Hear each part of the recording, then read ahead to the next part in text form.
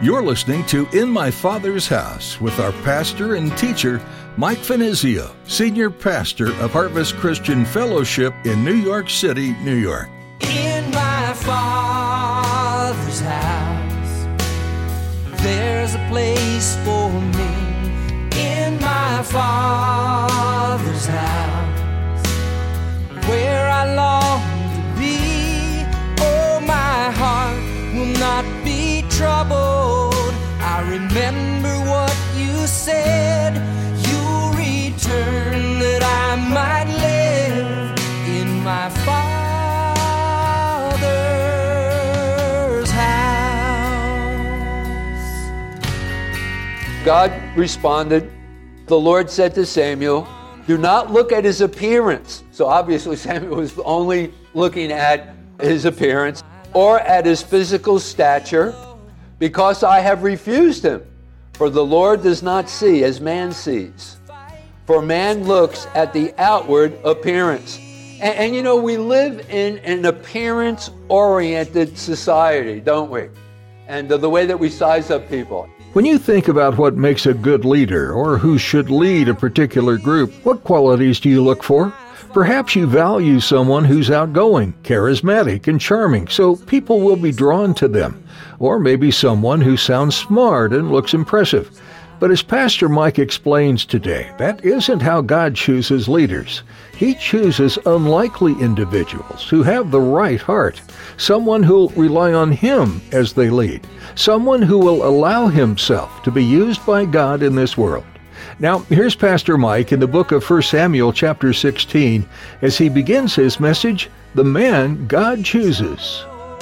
I remember what you said. You return that I might live in my Father's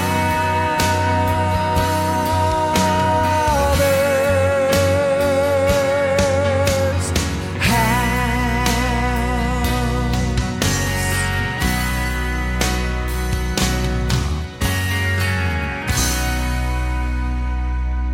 We're in the book of 1 Samuel once again.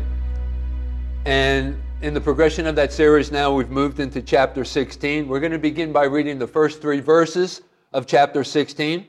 And this message, the title is The Man That God Chooses. And then we're going to be talking about those things whereby we either gain or lose God's approval. So this is a very important message. I mean, because after all, is there anything more wonderful than to be used of God? Is there? I don't think so, right? And anyway, that's what we're going to be talking about. So anyway, with that said, let's go ahead and read 1 Samuel chapter 16, verses 1 through 3. And we're going to go through this entire chapter. Now the Lord said to Samuel, "How long will you mourn for Saul, seeing I have rejected him from reigning over Israel? Fill your horn with oil and go. I am sending you to Jesse the Bethlehemite, for I have provided myself a king among his sons." And Samuel said, "How can I go? If Saul hears it, he will kill me."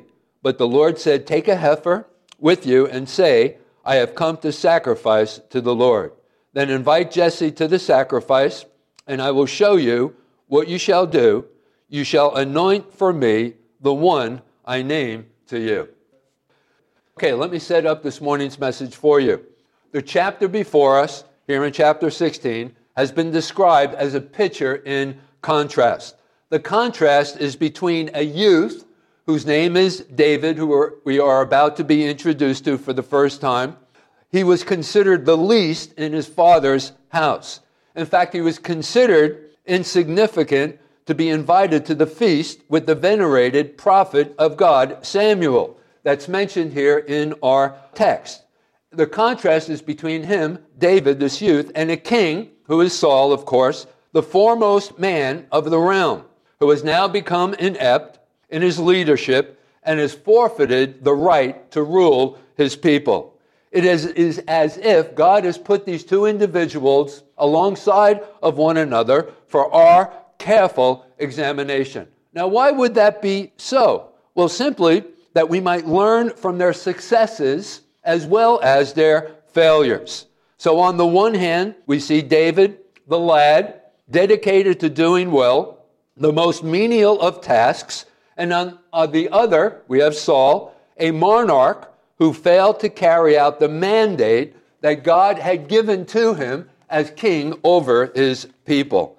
And the dissimilarity is further accentuated when we perceive the young shepherd's stability and strong internal God consciousness, and observe, on the other hand, the nation's leader repeatedly faltering because of his pride and self-will. And by the way, let me also add that David's stability that I just referred to, and whatever he put his hand to, was directly related to his God consciousness. Because when we have that awareness of God, his hand being upon us, we have that confidence that God is with us and that all things are possible. So there is a correlation between the two. That is the stability that any of us can possess and that internal God consciousness. Okay, so that sets up this Bible study for us. Now let's go back to our text. Notice there in verse 1, God commanded Samuel to anoint one of Jesse's sons as king in Saul's place. And the prophet also, notice, according to our text, was still grieving for Saul, although they had already parted ways. Let's go back and rehearse what we've already talked about last time together. Let's quickly go back to chapter 15 just for a moment. And let's read verses 26 through 28 once again. But Samuel said to Saul, I will not return with you, for you have rejected the word of the Lord, and the Lord has rejected you from being king over Israel because of Saul's disobedience. And as Samuel turned around to go away, Saul seized the edge of his robe and it tore. So Saul is desperate. He falls to his knees. He lunges out at Samuel's garment, holding on to it, and it rips apart. And so in verse 28, sort of like an object lesson, if you would. So Samuel said to him, the Lord has torn the kingdom of Israel from you today, and has given it to a neighbor of yours, who of course was David, who is better than you. And then jump down to the final verse of chapter 15, verse 35, and there we are told, and Samuel went no more to see Saul until the day of his death. Nevertheless, Samuel mourned for Saul, and the Lord regretted that he had made Saul king over Israel. So what we have here is the parting of ways. That is Samuel from King Saul. You see, he knew how the king was hurting, but he still grieved for him, even if the matter that they parted ways. He knew the king was hurting, and therefore he grieved for Saul. How that he was emotionally tortured, as we will see as we continue to move through this book of the Bible. He was hurting, and thus he mourned him. But more than anything else, I think that he was mourning because of the fact of his ineptness to actually lead God's people, Israel. He lacked the power to initiate anything decisive, and thus Israel was like sheep without a shepherd. And so anyway, God directed Samuel to go to the city of Bethlehem. And I bet you when God spoke to Samuel concerning how that he was going to anoint another in Saul's place, I bet you that Samuel was pretty excited. Notice God instructs Samuel and he says, fill your horn with oil. So it was time now to move on. God had a plan. And so anyway, Samuel heads towards the city of Bethlehem, that little village that was about 6 miles or so from the city of Jerusalem, 11 or 12 miles southeast of Ramah, where Samuel resided at this particular time, and there he was to anoint one of Jesse's sons as the next king over Israel. Now let's go back to our text. I want you to notice there in verse 2, although Samuel is pretty excited, right, about this new occupation of his, notice Samuel initially objected to this assignment. And why was that? Well, you see, to go to Bethlehem, Samuel would have to pass by Gibeah. And where did Saul reside at this time? It was there in Gibeah.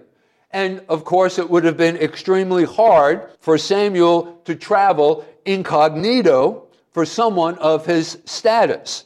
Thus, it could be lights out for Samuel if the king received word of what was going on, that he was going to anoint someone else in his place. So this was a real threat, and that's the way that Samuel considered it. It was a real threat for the prophet. But you know what? This also gives us some insight into Saul's administration.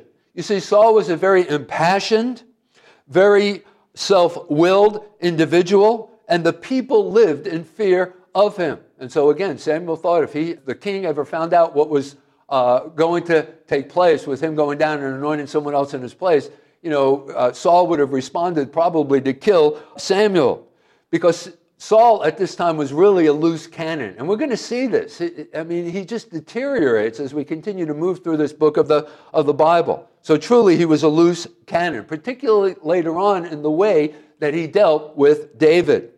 Now, in verses 2 and 3, let's go back and let's read that one more time, verses 2 and 3 of chapter 16. And Samuel said, "How can I go?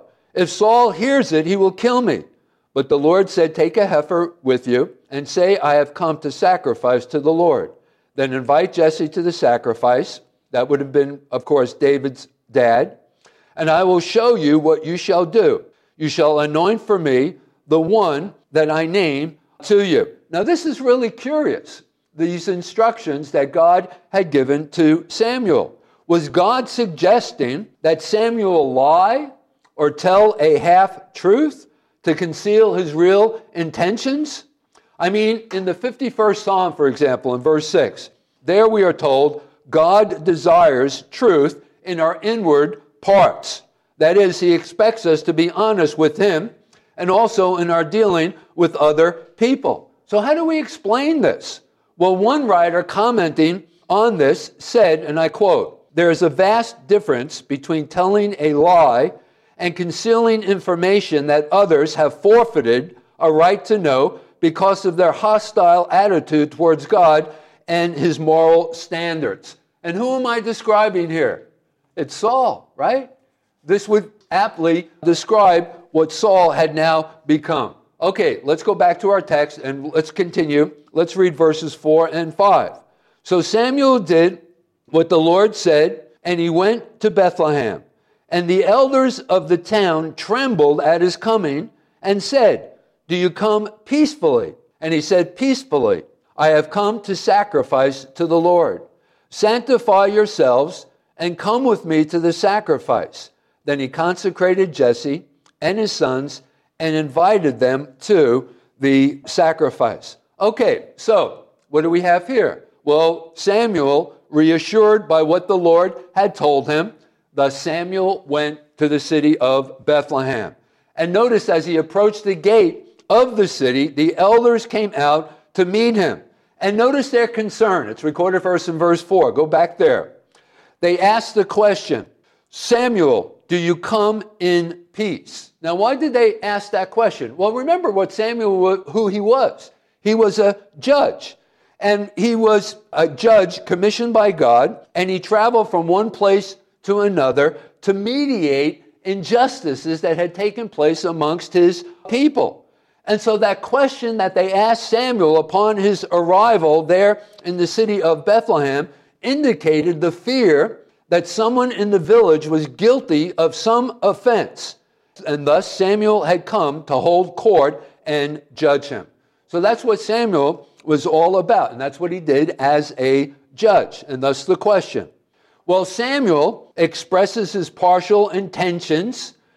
What does he say? Notice I said partial intentions. He doesn't mention that he had come down to anoint someone as the new king over Israel. He just simply says, "I've come to sacrifice." And thus they began consecrating, as they were instructed to do by Samuel. They began to consecrate themselves in preparation for the coming feast. Now, what did that involve? Well, it probably involved them washing their clothes, bathing, anointing themselves with oil, readying themselves in heart and mind to worship God. And by the way, just let me pause here for a moment. I think that this is the very way, some of the things that we should do as we prepare to come and worship the Lord and study his word here at Harvest. right? We need to prepare our heart and our mind to worship God, because that just, enables us to receive of the Lord. And I know sometimes it's really difficult. I mean, like for me, I got up this morning and grabbed my cup of coffee, took the shower and stuff, and then went into my living room, opened my Bible, just, kind of went over my notes and stuff. And then when I was finished, I had another cup of coffee. And then I went upstairs, got my son Elijah, our special needs son, together. I got him up. I had to change him. I had to feed him. And then I had to get in my car and take care of some other stuff that I needed to do before I walked out the door. Then I got in my car. I'm traveling here. You never know what you're going to hit when you're crossing the George Washington Bridge on my way down the west side to get here to our facility and stuff. And, by the time I walk into the facility, my head is like swirling, right? And I'm not always thinking about, I'm going to worship the Lord. God, speak to me today. I got to be honest with you. Sometimes my heart isn't actually prepared. But I always take some time out as I'm driving in my car, coming down the Henry Hudson Parkway to pray and ask God to just help me to make that adjustment and that transition, to worship Him. But nevertheless, I think that this is the way that we need to prepare before we come into the facility.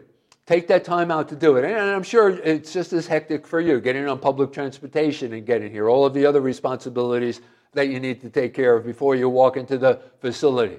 But listen, make sure that those things are in place because they are very important. Now, if Jesse had not been with these elders that had come out from the city of Bethlehem, there at the gate of the city to meet Samuel, if he wasn't with the rest of these elders, Samuel would have asked directions to Jesse's home. And thus he would have went there and then revealed to him, that is to Jesse, the reason why he had come to Bethlehem. And what was that reason? Well, in part, he didn't give him all of the particulars, but that one of his sons was going to be set apart for some special service unto God. Okay, let's pick up in our text once again. Let's read verses 6 through 10. So it was when they came that he looked at Eliab, that was one of Jesse's sons.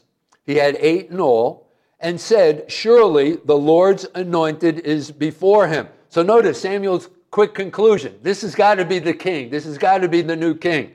Well, let's read on here. But the Lord said to Samuel, and I don't know exactly how he spoke to him.